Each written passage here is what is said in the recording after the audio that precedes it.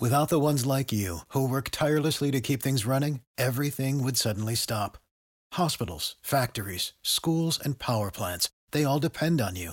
No matter the weather, emergency, or time of day, you're the ones who get it done. At Grainger, we're here for you with professional-grade industrial supplies. Count on real-time product availability and fast delivery. Call, click Grainger.com, or just stop by. Grainger, for the ones who get it done.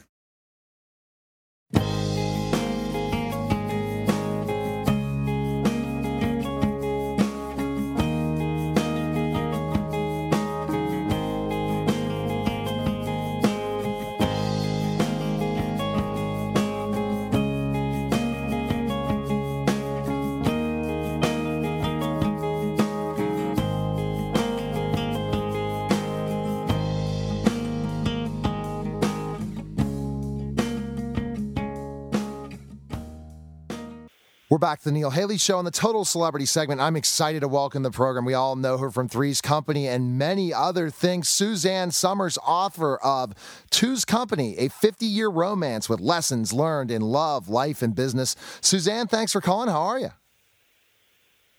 I'm great, Neil. Happy to be talking with you. This is my 26th book. Wow. It's the first non-health book I've written in a long time. And I wrote it because a couple of weeks ago we celebrated our 50th year together, and I thought, with all the bad news that comes out of Hollywood and all the marriages that are breaking up and falling apart, here's one that works, and it works in such an interesting way in that people are always saying, how do you two do it? Because we spend 24/7 together. We haven't spent a night apart in 37 years, and we're business partners, and it's kind of a figure eight, you know? Business, love, family, sex, business, love, family, sex. It's kind of great.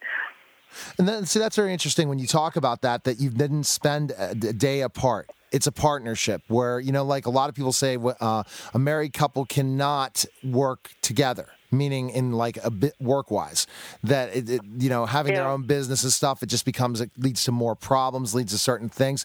This is an amazing story you're talking about, that you spent all that time together. So tell us how you met. That'd be an interesting story, because then there goes the process of never not seeing each other, which is fantastic, I think. Right. Well, my husband, when I met him, I was 20 years old, and he was a huge star in Canada. He was like the Johnny Carson of Canada. He had the late-night talk show and the afternoon talk show and a kids show and a forerunner to Saturday Night Live. I mean, he was Mr. Television up there. In fact, he's in the Hall of Fame up there. And he came to the States because he felt he had gone as far as he could in Canada, and he made a partnership with Dick Clark. And the first show that they sold together, they didn't have any studio space in L.A., so they took a studio in San Francisco, KGO-TV, an ABC affiliate, and that was my good fortune. So I am a struggling single teenage mother and divorcee, and I come from alcoholism, and I've written several books about what it was like growing up with that kind of violence, and I'm hired. All I was thinking about was I just need money for food, shelter, clothing, to feed us. And I get a gig at ABC for one day, just to be a prize model on this game show for one day. But if you do well, maybe it'll work into something full-time. So I walk into the studio, and there he is. And I'd never seen anybody like that. I didn't know who he was. I'd never felt that kind of aura. People were standing all around him. And I stood in the corner just watching him. And then all of a sudden he looked at me, and all of a sudden it was like in the movies.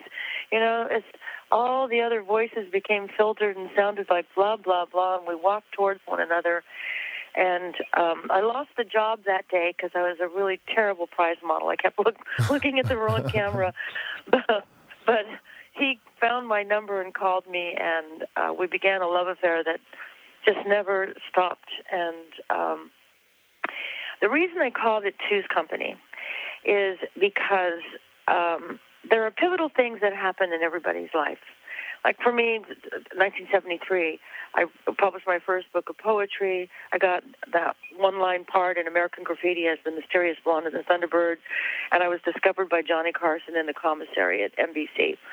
Those are pretty major things that happened all in 1 year. And all those, Johnny Carson liked me and started having me on every month, and my little dumb book of poetry became the number one best-selling book of poetry in America. And on one of those many, many times, the president of ABC said, I got the girl for Three's Company. I see her on The Tonight Show all the time. So here's another, like, right place, right time. And I sign on for anything with Three's Company. I'm so grateful to have this incredible job. But by year 6, my contract was up, and the game had changed a bit. I'd been featured on 60 Minutes and on the cover of Newsweek, and 50 magazine covers throughout the years, and I was like, everything changed, and so it was clear that the men were being paid 10 to 15 times more than the women on television, and I'm on the number one show, and I'm the number one female. And so I go in, or my husband went in on my behalf, and to start the negotiation that I would like to be paid commensurate with the men. And unbeknownst to us, they had decided to fire me before he even got there because they wanted to make an example. If they could fire the biggest woman on television at that time, then all the other women would be afraid to ask for parity with men. And so he came home from that meeting, and I was just stunned because I just thought it was a negotiation. I never meant to leave the show. I didn't want to leave the show. And they started a smear campaign against me, and that I was greedy, and who did I think I was, and turned the cast against me, and I couldn't get a meeting. I couldn't get a job in television. And so we looked at each other, and my husband said, we're going to make this work for us. And whereas we couldn't brand Chrissy Snow because they didn't understand business, that Chrissy Snow should have had a clothing line in a Saturday morning animated cartoon show, and she should have been a movie star, The Adventures of Chrissy Snow. We didn't own her, so we had to move on. And he said, we're going to brand Suzanne Summers, something that nobody had ever done before. And our first foray was The Thigh Master, which was just to this day, a phenomenal success. And then because he said to me, you can't focus on what you don't have. You don't have the show anymore. But what you have is everybody knows your name. And I think that's a lesson for everybody out there. Rather, we all focus on what we don't have. Focus on what you do have. Yes. How can you make this work for you? So he took my fame and went to Las Vegas, made a 2-year deal for me at the MGM Grand Hotel. We opened to great raves, sellouts. And in 1987, I was voted Las Vegas Female Entertainer of the Year, along with Frank Sinatra, who was Male Entertainer of the Year. So we won. And eventually, television started calling me back, but it took 10 years before that happened. But in the meantime, we had established our own business. We became entrepreneurs, and what I realized in writing this book was, it's not the problems in your life that define you. It's how you respond to the problems in your life that define you as a person. So your house burns down. What good can come from that? You got to learn something from that. You get cancer. What good can come from that? You got to learn something from that. What good can come from getting fired? You got to learn something from it. And so I describe myself and us as a shmoo throughout this book. That shmoo is one of those life-size punching bags, with a clown on the face and sand on the bottom. You punch it, it bounces back. You punch it again, it bounces back again. And that's what we've done, knowing that there's no perfect life, there's no linear life, nobody's got a problem-free life, everybody's got problems. It's what you do with your problems, turn them into opportunities, and that's essentially the essence of this book, and it's a great love story. We're so in love, here 50 years together, and he still turns me on. We date 2 and 3 times a week, we dance, we just have this incredible time together, and I wanted people to know what it's like when it really works, mutual respect. He loves my brain, I love his brain, and we listen to one another, and we don't argue. We did in the first 10 years because we were blending families, but we just don't even argue anymore. I know, I don't know what's down the road. I don't know what awaits us. Nobody does. But I've learned to live in the present right now. Right now, I'm just would describe myself as a happy person. I'm content. I love my life. I love my work. I love my husband, my family. I love the food I get to eat. I'm just in a place of gratitude. Suzanne, it's a tremendous story. For the short time I have you on the program, everyone needs to pick up Two's Company, a 50-year romance with lessons learned in life, love, life, and business. You can pick it up in all finer bookstores. Is there a place we can connect with you? I know you're connected on social media and you're all over the place, Suzanne. You have built a brand. Yeah. Yeah, SuzanneSummers.com, and that's where I have my organic skincare line, and that's all part of what it is Alan and I are doing together. We have a slogan in our company. It says, "Doing well while doing good." I think there's nothing wrong with doing well, but if you can turn doing well into something good for humanity, that's what we're trying to do. Thanks, Suzanne. It was a great story. It gives everyone in our audience an inspiration, and thanks for taking the time to come on the show. I appreciate it. I appreciate it, Neil. Thank you very much. Thanks, Suzanne. Take care. Bye-bye. You're listening to Neil Haley's show, and we'll be back in just a moment. Neil Haley show on the Total Celebrity segment, and I have had on so many Shark Tank contestants since the beginning of Shark Tank. A huge fan, but I never thought I'd get the opportunity to interview one of the Sharks, and I am getting that opportunity. So I'm excited to welcome the program, Robert Herjavec of Shark Tank, ABC Shark Tank. Robert, thanks for calling. And you got to be amazed at how the growth of this show and the popularity of this show since when you first started with it, how it's just become such a huge show. Did you expect that? Well, nobody saw that coming, because I think we thought it would be this business show. I mean, when you think about it, 5 people talking about business doesn't really sound like a major hit, but what we didn't realize is how much families would love the show, and we're one of the top shows on television for families, and none of us saw that happening, and it gives people so much hope and so much inspiration. Yeah. It's an incredible platform to be involved with. It's all about the story, isn't it? The people who come in and say they have this great business idea. It's all about the story and the passion, and that's what families love watching, to see, are the Sharks going to invest in this special product or service or idea, right? That's the big thing that makes it so successful, I think. Everybody's got a great story, and we're really proud to be part of the show. But it's about the people coming out and their dreams and some of their stories. I mean, after 9 seasons, it never ceases to amaze us at the creativity of people and the incredible products and businesses that people build and their dreams and their aspirations. It's amazing. One thing I learned from a lot of Shark Tank contestants, and for our listeners out there to understand, is it is a pressure cooker, isn't it? Even for you guys, because they cut out a lot of what goes on in the presentation and what happens behind the scenes before they present. And it's a very challenging thing even for the Sharks when you guys are presented all these ideas, right?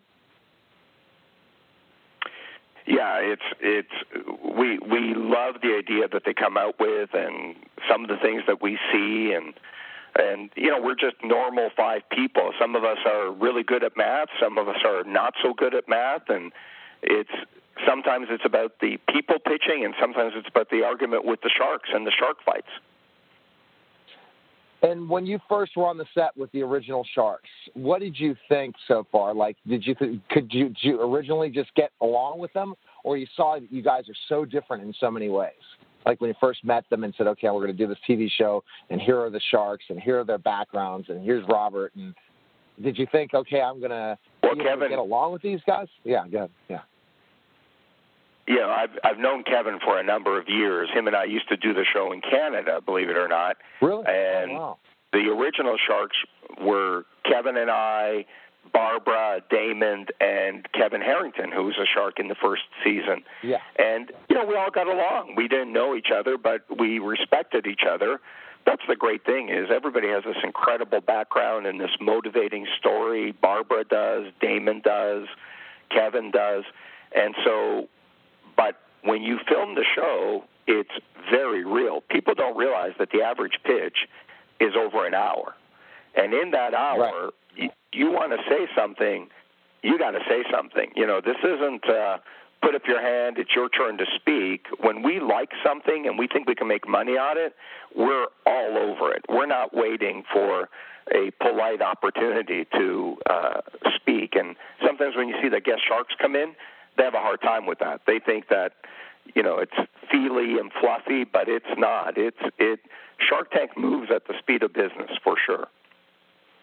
And it teaches people a lot how to present to somebody. I think this is a great teachable moment for people to have an idea, and they're going to present in front of someone else, not the sharks always. And to understand you better have a business idea, and it can make money. And if people watch the show, they learn a lot about what it takes to make money in business. And I think that's what you guys do a tremendous job, is educating the public about how tough it is to be an entrepreneur. Well, you make a great point. We always say to people, it's not my responsibility to listen. It's your responsibility to make me hear.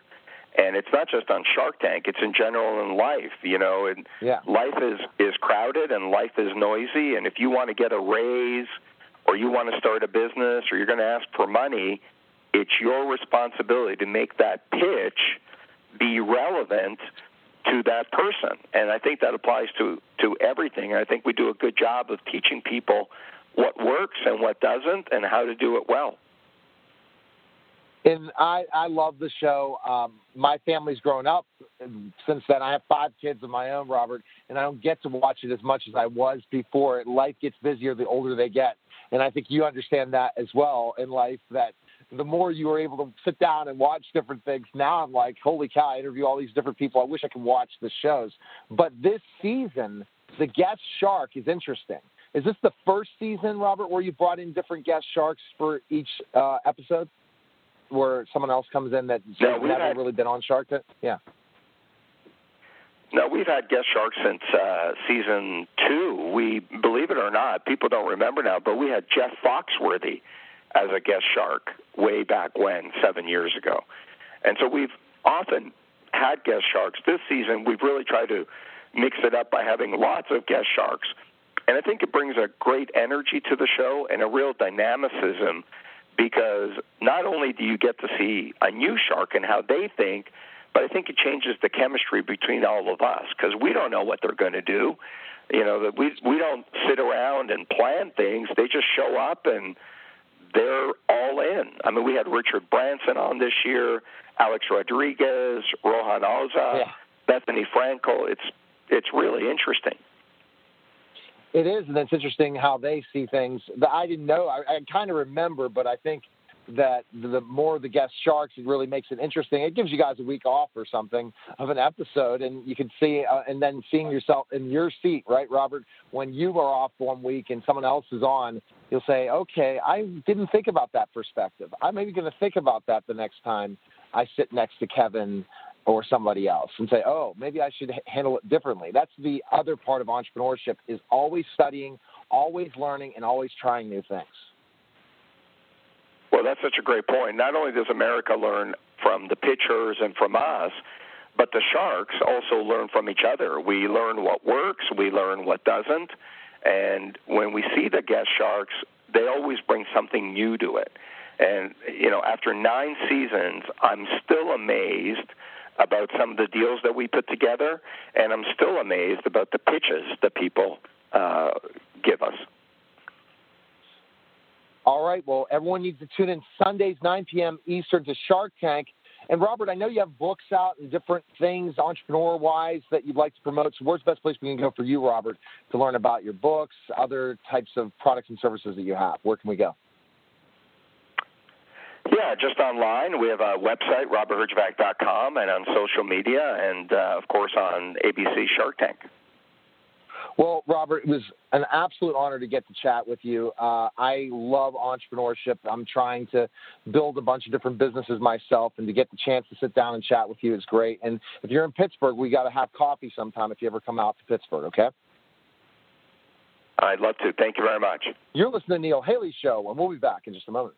We're back to The Neil Haley Show on the Total Celebrity segment, and I'm excited to welcome the program Atticus Shaffer from the Middle. Atticus, thanks for calling.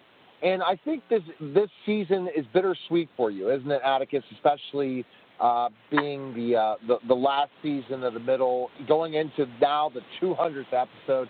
What reminiscing your whole childhood you spent on the show almost. It's got to be, it's bittersweet, isn't it? Absolutely. The show has been where I've grown up. I've spent more than half my life here on the lot, and so to be able to, or I shouldn't say to be able, but to come to the point of where I have to say goodbye, it's definitely bittersweet. The good part about knowing it's the end is obviously the writers can arc it accordingly, so the show has a proper ending. But at the same time, it's one of those things where, every week we do a table read and we go, it's the last 13th episode table read, it's the last 14th episode table read. You know what I'm saying? My. And so, there's all these lasts going on, and so we're cherishing it. We're milking it for all it's worth. We love what we do, and I am going to be sad to see it go, but I'm already thinking of ways to try to keep the old crew family together, and maybe I can get back onto the Warner Ranch lot somehow in the future with another project. All right. Well, and for sure. And thinking about it, you'll never die as Brick. Here's the reason why. Because you guys are on syndication already. Your show is played every day somewhere across the country and maybe all over the world, that even when the show finally ends, people will be watching your episodes forever. So you got to be happy that you had such a successful show you were on. Because that's the thing, I don't know if any of other actors tell you that. It's nice that shows have been off the air for 3 or 4 years, but people still recognize you, still understand what's going on, and you still have that street cred because guess what? You're still on 5 days a week. Not just 1 day a week, but 5. Or maybe even 10 times. Absolutely. So, yeah. Absolutely, and that's the blessing too. Is the show has really been a time capsule of my childhood and of my teenage years, and so to have it not only be that time capsule, but like you said, it's something that is continuously playing and people are able to continue to enjoy. I love that. I love being able to do. Having done all of this work for so long, I love that it's still going to be paying off and still going to be enjoyed by the fans for a long time to come. And because of social media, Atticus, this is the greatest part, is there'll be Facebook groups for the middle forever so that you can go to them. It's a different story when a show ends because of social media. They still talk up shows that have not been on the air for 30 years. So that's the nice thing about it, is there's always going to be a platform to reminisce about about the show, and you never know. There could be. We see Netflix, we see all these other places. They bring shows back, they bring reunions back. You never know what could happen in your career, where you constantly will be remembering the middle. Absolutely. All right, let's jump really quickly before we talk about the 200th episode on December 5th at 8 p.m. Eastern. Let's jump really quickly into your fondest memory on the middle show, your favorite show of all those episodes, and then your fondest memory on the set. Let's go first with fondest memory of one of your favorite shows that you shot. Oh, okay. Well, let's for a favorite show, a favorite episode. I'm going to reach way back. One of my favorite episodes of all time has got to be. It's called The Block Party, and I think it was the 3rd episode of season 1. And it was an episode that really let the audience see who Brick really is, his intellect, his quirks, who he is, what he loves. And it's witnessed through the eyes of Mike, his dad. And Brick helps Mike build this lawnmower, a racing lawnmower for the Block Party's lawnmower race. Okay. And when he does that, Mike kind of gets an understanding of his son and appreciates that. But then at the end of the episode, Mike sacrifices the win in the lawnmower race so he can get Brick to the library on time, because that's important to Brick. And so it really initiated the do for family mindset of the show, but also the love and the understanding that the Hex have for one another, even with all their quirks. And also it showed Brick showing it's okay to march to the beat to your own drummer, to be smart, to be who you are. You got it. And that's a really good show, and it had a really good moral and it was for sure. Now, fondest memory on the set.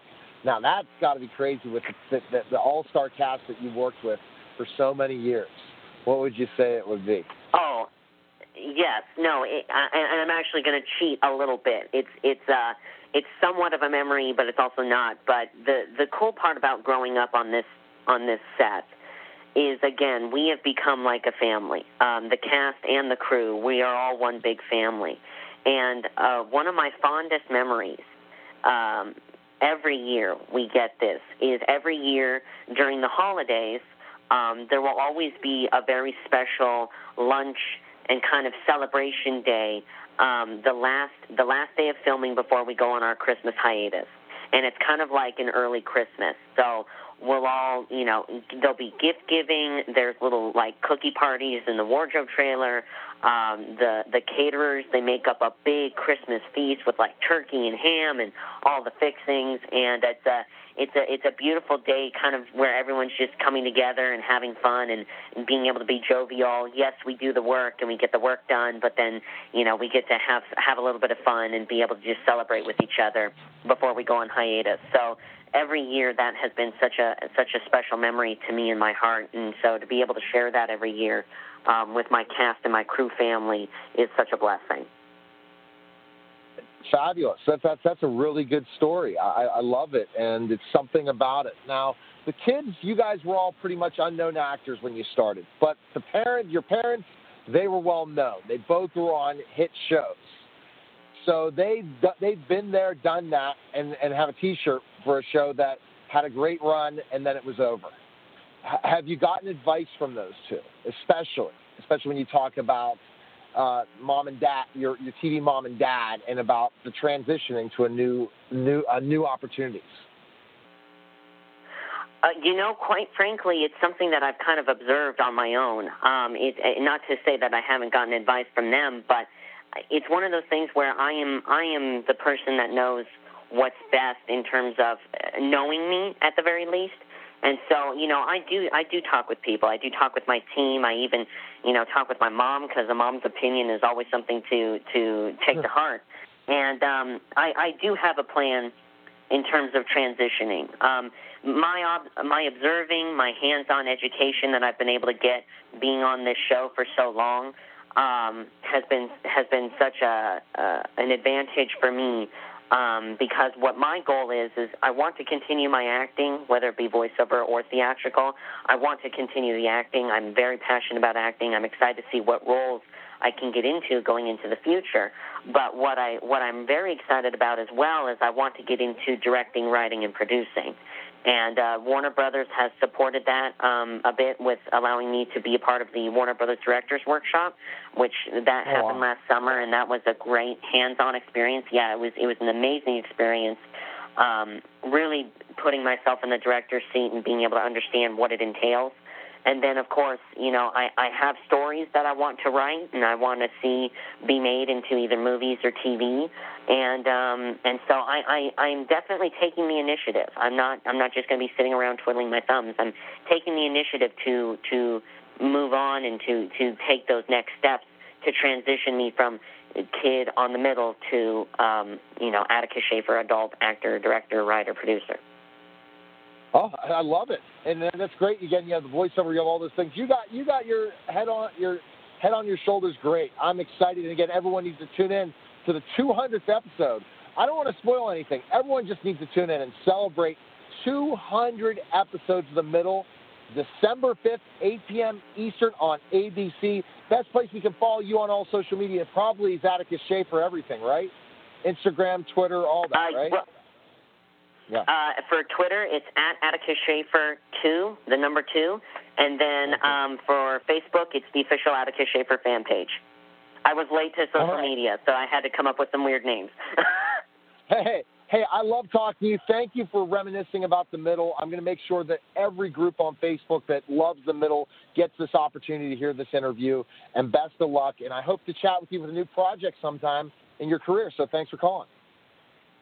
Absolutely. Thank you. I really appreciate it, man. God bless you. God bless you, too. Take care. Thanks. Bye-bye. You're listening to the Bye-bye. Haley Show. We'll be back and the Haley Show on the Total Celebrity segment. I'm excited to welcome the program. Legendary 7-time Grammy Award-winning founder of the Commodores, Thomas McClary. Thomas, thanks for calling. How are you? Neil, thanks for having me, man. It's a pleasure.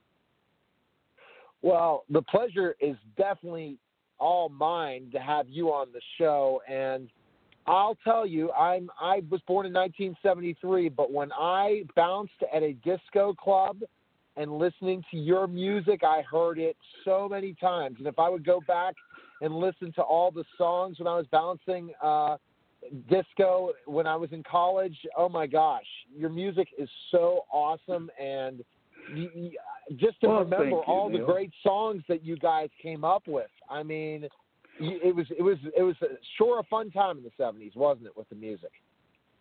Well, I'll tell you, it's amazing. I appreciate that. We've had traveling around the world, people say to us, man, I got married to 3 times a lady, or I couldn't stop dancing to Brick House, or Slippery When Wet, or Lady Bring Me Up, or my nephew was dying of cancer and Zoom just helped him ease the pain. So we've been fortunate to touch emotions and penetrate through the hearts of people around the world. And thanks to the fans and to you as well for playing our music. Absolutely. So let's kind of jump into how it all started. Again, writing a book, that's the challenge. We'll go to that. But I wanted to go really into the story of how, first of all, how you guys came together and that story, for sure. Oh yeah. Well, we talk about that in the book, Rock and Soul as well. I was a freshman at Tuskegee University, and of course, a freshman not knowing anyone. I'm standing in the registration line, and I hear this guy whistling, and he was whistling a song by Eddie Harris, a jazz artist. And I turned to him and I said, "Hey man, are you a musician?" This guy was really shy, and he says, "Not really." I said, "Well, I'm looking to find some musicians to put a band together for a freshman talent show." This guy was Lionel Richie. So he says, he says, "Well, I'm from Tuskegee, and my grandmother lives across the street from the campus. If you want to meet some musicians, I'll round up some guys, and you can audition them at my grandmother's." So that was the beginning of putting what at that time we call ourselves the Mystics, and we went on to win the freshman talent show. And I decided that hey, we should keep this rolling, you know. And so we just we merged with another band that was another campus band called the Jays, and the two bands just kind of merged together, and no one would vote on the other guy's recommendation for a new name. So I asked Michael Gilbert if he would just mind blindfolding him and open up a dictionary, and whatever name that he pointed his finger to, that was going to be the name of the band. And well, the initial point was Commodores. So, but he said, "No, we got to let him do a do-over here." So the second time was the Commodores, and that's how we got our name. And so, just to tell you my age and not knowing this, I never knew until I started researching you today in music, meaning like I knew your music. I know when I saw the songs, I never knew that Lionel Richie was part of the group. Isn't that funny? That goes back to, I guess, my age and stuff like that. So, so you're the one that discovered Lionel then, in so many ways. Commodores were so successful, but Lionel as well. But you were one. Wow. So it's really interesting story that's in the book. Oh, thank you. Yes, it is. It's in Rock and Soul. In fact, it was a lot of struggles, obviously, in the beginning to stardom, and we talk about a little of that in the book. And we talk about all of the, even the struggles that I'm having right now, as a matter of fact, in terms of reuniting the original guys back together. So it's a great read. It's a great read. Now, if you do go ahead and come to Pittsburgh, all the guys, I have to meet you, Thomas. Or if you are in Pittsburgh at one point in time, I need to get another one-on-one interview in person. I had a couple members of the Platters and the Supremes. Got to have someone like you in a one-on-one television interview as well, Thomas, especially if you get the whole group back together and come to Pittsburgh. That's got to be one of the stops if you do. Yeah. Well, you can bet your life. I will definitely do that. In fact, I'm going to be doing a book tour as well, and Pittsburgh could very well be one of the cities I have to look on the itinerary. But I would certainly be delighted to. I'm going to hook back up with you, Neil. In fact, before we leave, I'm going to make sure you get my personal information as well. Awesome. Thank you, Thomas. I really appreciate that because I'm a historian. I remember growing up, and we'll go to Motown. This is a great point. You think the backdrop of Motown. A lot of people think disco 70s, and but when I learned a lot of the history, I remember writing some papers on Motown. So I'm a historian when I have an undergrad in history. So kind of talk about Motown's transition in the 70s. You guys got discovered. And then we'll go to the Berry Gordy. But I like that backdrop of going to Motown 60s and how that development came to the 70s where the music was a little bit more different than the 60s and I guess a new transition. Explain that kind of for our listeners. Oh, sure. Berry Gordy, in all due respect, he had put together a machine, actually, in an assembly line where he had all of these great songwriters and musicians, and they would go in and, he had a couple of producers that would go in and they would lay these tracks, and then they would have, the singers, Diana Ross and Supremes, the Temptations, the Miracles, Gladys Knight and the Pips, and they would just go in and sing on these songs, and, it was just, magic. They would all come out and be hits or whatever. And, of course, when the Commodores came along, we were a little different. We had signed a contract with Motown, and for 2 years we sat there not activating the contract because we didn't want to, out of all due respect, do that same assembly line approach. So finally, Mr. Gordy says, you know what? Okay, what the heck? These guys want to play their own music and write their own music. If it's just a loss, it'll be a tax write-off. Let him in the studio, leave him alone. And, of course, we went in and we came out with Machine Gun, and it was the first gold album in the history of Motown. They had gold singles prior to that, but never a gold album. And, of course, it was we broke the attendance record in the Philippines off of that same one album. We broke all kinds of sales around the world in Nigeria and different parts of the world. And so we had all talked about revolutionizing and being trailblazers and everything. So, and we, initially dreamed of being the Black Beatles, if you will, and we literally broke the Beatles' attendance record there in the Philippines on that one album. And, of course, it set us up for great negotiations. And when we renegotiated our contract, we were the first act in the history of Motown to acquire the publishing rights. So it was a pretty a landmark situation there. And in fact, Stevie Wonder and, Norman Whitfield, Marvin Gaye, and all those guys got their publishing as a result of the Commodores getting theirs. And so you think of that transition Motown, late 60s to the early 70s. Was that a concern for you that you're seeing the music completely changing in certain ways of the style, the expectation of the music from the 60s to the 70s? Were you nervous about that? Because you guys were all talented singers, and you were seeing it going to a more of a show, more of a performance than the talent music of Motown in the 60s. That's right. It was a pretty courageous thing for us to do because you just hit it right on the head. Motown had been very successful, you know, with the sound and the direction that they were going. But our thing was we felt compelled to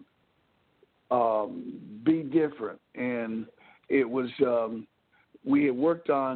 I had worked on what I call the signature sound as we toured with the Jackson 5. We didn't have any hits, obviously, so we were doing top 40 music, but I would take songs like from Three Dog Night or, you know, Crosby, Stills, Nash & Young, James Taylor or James Brown or the Sly Stones or whatever, and then we would put our own arrangement to it, and I called it Commodorizing the song, you know.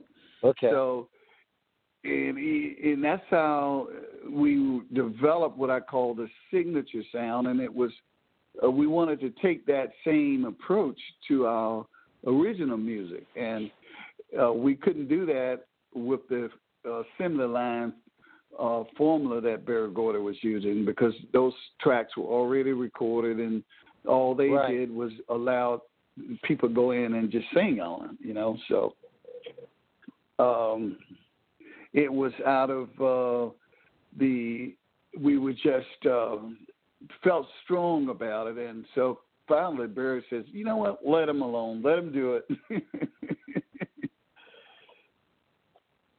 And so that process began, and then the funk, really, you brought the funk, right? And how there how you go. Kinda, that's right. Yeah, you brought it all out, and it must make you proud when people like.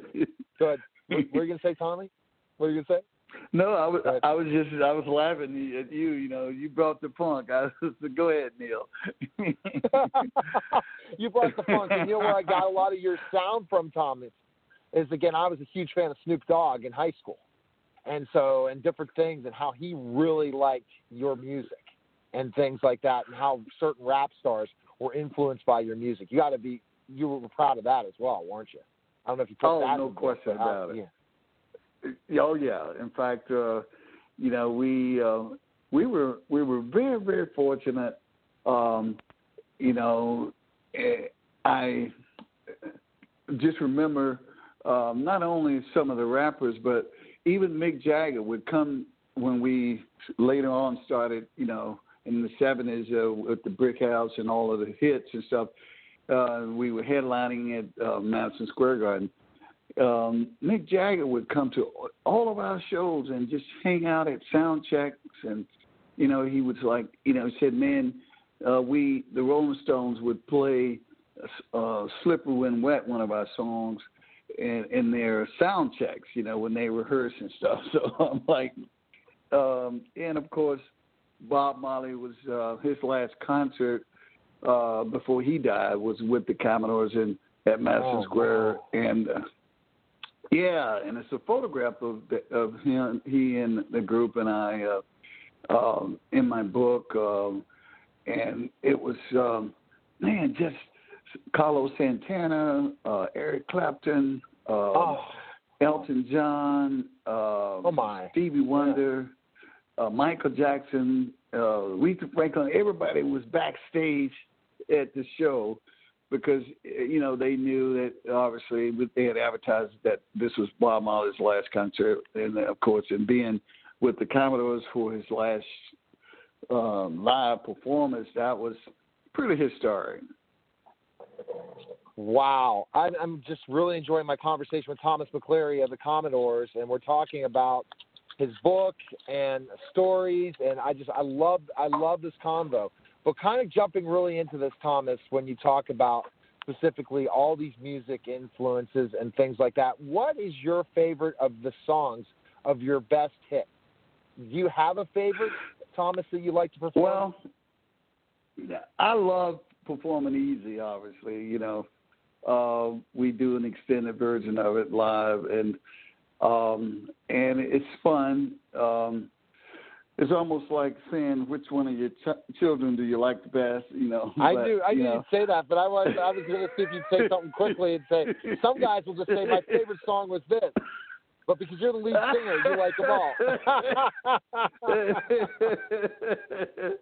Yes, sir, Neil. I tell you, man, my kids and I have been performing all over the world as these songs as well, and it's good to vibe off of that energy and just and taking the songs, then that signature sound around the world. We were just in the UK, and BBC invited us to an interview there on debuting the book and all, and we, the sold out shows, and it was just good to see that next generation absolutely gravitating to the music as well, And Europe loves Motown also.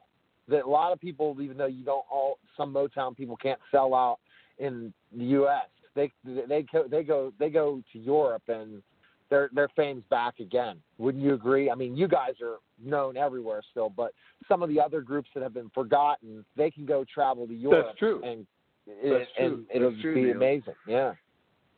Yeah, it's true. It's. Absolutely. I can't wait though, man. I can't wait to get to Pittsburgh, and you, man, there are a lot of great memories there in Pittsburgh. Oh, do you have any to share that you can't share them on air? Some of your great memories, Thomas, of Pittsburgh. Pittsburgh's a character town. Yeah, go, Thomas. Yeah. Yeah, we used to have this saying about Pittsburgh, and because obviously the Steelers, we had some of the guys were in the sports as well, and so the Steelers was one of our favorite teams, and Terry Bradshaw, and during that time, I was really a Terry Bradshaw fan. Really? Oh wow! Oh, that's fantastic. Oh yeah. Now, in your book, do you talk about how Lionel went single? Because I have to ask that question. Kind of like the history of like the Jackson 5 when Michael went. Did you write about Lionel and the decision Lionel to go and become a singles artist? Did that hurt you, or was it a mutual decision, or explain that? Because again, I did not know. Like again, you met Lionel in college together, so to see his stardom after that, So explain that, Well, Lionel and I wrote most of all the songs, and it was beginning to get like in any most all groups, you have everybody, even though you may have a democratic society where you vote on everything, the talents are not just going to be the same, even though the chemistry of everybody, and that's what makes everything great. As we began to have more and more, my whole thing was to model the group after the Rolling Stones, and as Mick Jagger was the lead guy, and you need a Mick Jagger if you're going to be a super act, is what I felt, So I would constantly encourage and push Lionel out, and of course, as he began to get more and more name recognition, and interviews, some of the guys were feeling like Motown was behind all of this or whatever, but that really, that really wasn't the case, And of course, when Kenny Rogers asked to do a song with the Commodores, Lionel had a song that called "Lady," which it was a huge hit for Kenny, but because the guys were still, trying to be more up-tempoed and all, they didn't want necessarily the song on our album. And I was like, well, so Lionel called me. He says, look, T-Mac, why don't you and I go and do this Kenny Rogers project? And so I co-wrote another song called "Without You in My Life" with him on that album, and we went and recorded, that project. And then the Endless Love project came up, and same thing, since he and I had been writing most of the songs anyway, he needed to finish the soundtrack up. So we co-wrote a song on that soundtrack, The Dreaming of You. And, of course, it began the whole thing of Motown wanting to explore him as a solo artist, And as I explained to the guys, this is a natural progression, and we, look at it as the Rolling Stones. I was trying to still use that model. And so, Mick Jagger goes and do his thing, and then he comes back to the Stones, and they do their thing. Right. And but the sabbatical is overdue. So we're we're putting the little heat on Lionel now to hey, all right, it's time to hook this thing back up. There you go. So you can do this for another 20 years, like the Stones did, right? Once Lionel comes back, he's back rolling again. Gotcha, for sure. Now, Thomas, because this is again your memoir, what surprises should we expect? I mean, we talked a lot about the history of the group, but not you in general. Being that lead singer, being the leader in a lot of ways of that group to keep them together and keep the success for so many years. What can you share with our audience how you're able to do that? Because that's a challenge. Because lots of groups break up. It is. Yeah. That's right. Yeah, I'm glad you asked, Neil. I think the watershed moment for me, and I talk about this in the book, love, and passion for mankind and for people. And I was the first African American, for instance, to integrate the public school in Lake County during the midst of a civil rights movement. And oh, wow. I think that, and it was amazing what I persevered to, and it was, I admired Dr. King and Jackie Robinson, and so I was using that model, to nonviolence, and of course to have bricks and rocks and oranges thrown at you, and hit you literally in your back, to have your sweater burnt on you literally while you have it on, but still love, that's the whole key. So I think that was played a very important part in me dealing with the music industry and the group, because you have, when you look at our industry, there are a lot of obstacles, and it's a tough business, and of course, having the fortitude to stick to it, and that dream in front of you, and weathering the storms. So it was amazing. I went back to my 25th anniversary of my class reunion, and it was some of the students, they were amazed. They brought their kids, and some of them brought their parents, because they had told their kids that they had gone to school with me, and they wanted me to tell just a 10-minute talk on what it was really like for me. And I thank some of them, because it was tough, and, for a few of them, too, to befriend me, because that was pressure on them as well, Exactly. But as I told them, love was the thing, and to see us just hug and just have a great time and look at that whole. I mean, because when I think about it, and some of them literally told me this, that they had no idea. Sometimes when there's a generational thing that happens, and kids, if you don't hear it from that next generation, you just look at the human race as the human race, but they were amazed at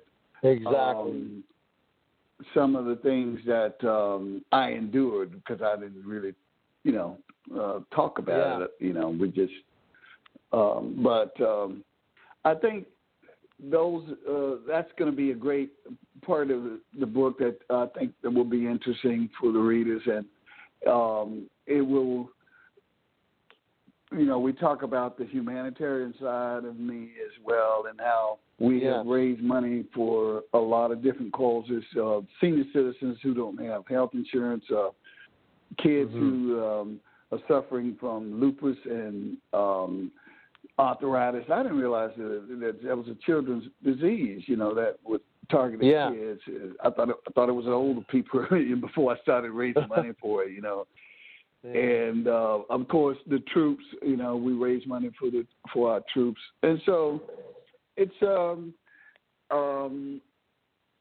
variety of things that we donate our time and working with churches and their bands and their groups to try to keep the youth involved in something positive. And when you look at the Little Riches, the James Browns, the Commodores, Aretha Franklin's of the world, they all got started in the church. And so trying to encourage the young youth to get tied into a venue that can help develop them musically as well. Exactly. And so it's been a lot of fun, just staying active and giving something back into the communities. All right, so Thomas, how difficult was it to write a book? As busy a guy as you are, to put this all down on paper, was that a challenge? Neil, oh man, I tell you, yes. A lot of people have said to me, they've taken years to do what I did, and maybe 9 months, but it was not easy. It's just because first of all, you don't think about things that your life story, that's not something you think about every day, whatever. Yeah. And so I guess the thing that really kind of got it started was as me and my kids would travel around the world playing all these the great Commodore hits and stuff, our fans would ask us, when are the original Commodores going to get back together? And as I started thinking about, why haven't we gotten back together more, and when do I think we will? And so I started writing down these little thoughts, and that's kind of what started the whole process. And I was like, well, since I'm doing this, I might as well. And you start to chronologically putting things down, and then you go, well, you know what? Well, I might as well go back a little bit further. Oh, well, let me go back a little bit further. Oh, let me go back. Yeah.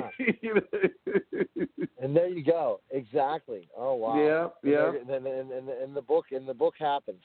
Well, Thomas, definitely stay on the line. Once I go and sign off, I'll get you off on the off air, and I'll go ahead and make sure we can. Yeah. Oh, absolutely. We'll go ahead and we'll exchange information. Go ahead and, absolutely. But best place we can find information so people can pick up Rock and Soul. Yes, they can. Go? Amazon.com. They can Barnes and Nobles. They can order it there, or they can pick it up there. They can also on my website, thomasmcclary.com, and it's www.thomasmcclary.com. Or, as I say, Amazon or Barnes & Nobles. And the book is called Rock and Soul. And there's a new single that's out as well that is called Do It. It's a hot single. If you could imagine the original Commodores, what they would be doing 2017, 18, this is the sound. And, it's featuring my twin daughter, Mariah, and it's a joint venture with my son as well. So it's a collaboration with the three of us. It is called Do It. Talking to you, Thomas. Stay on the line, and we'll talk. Yes, sir.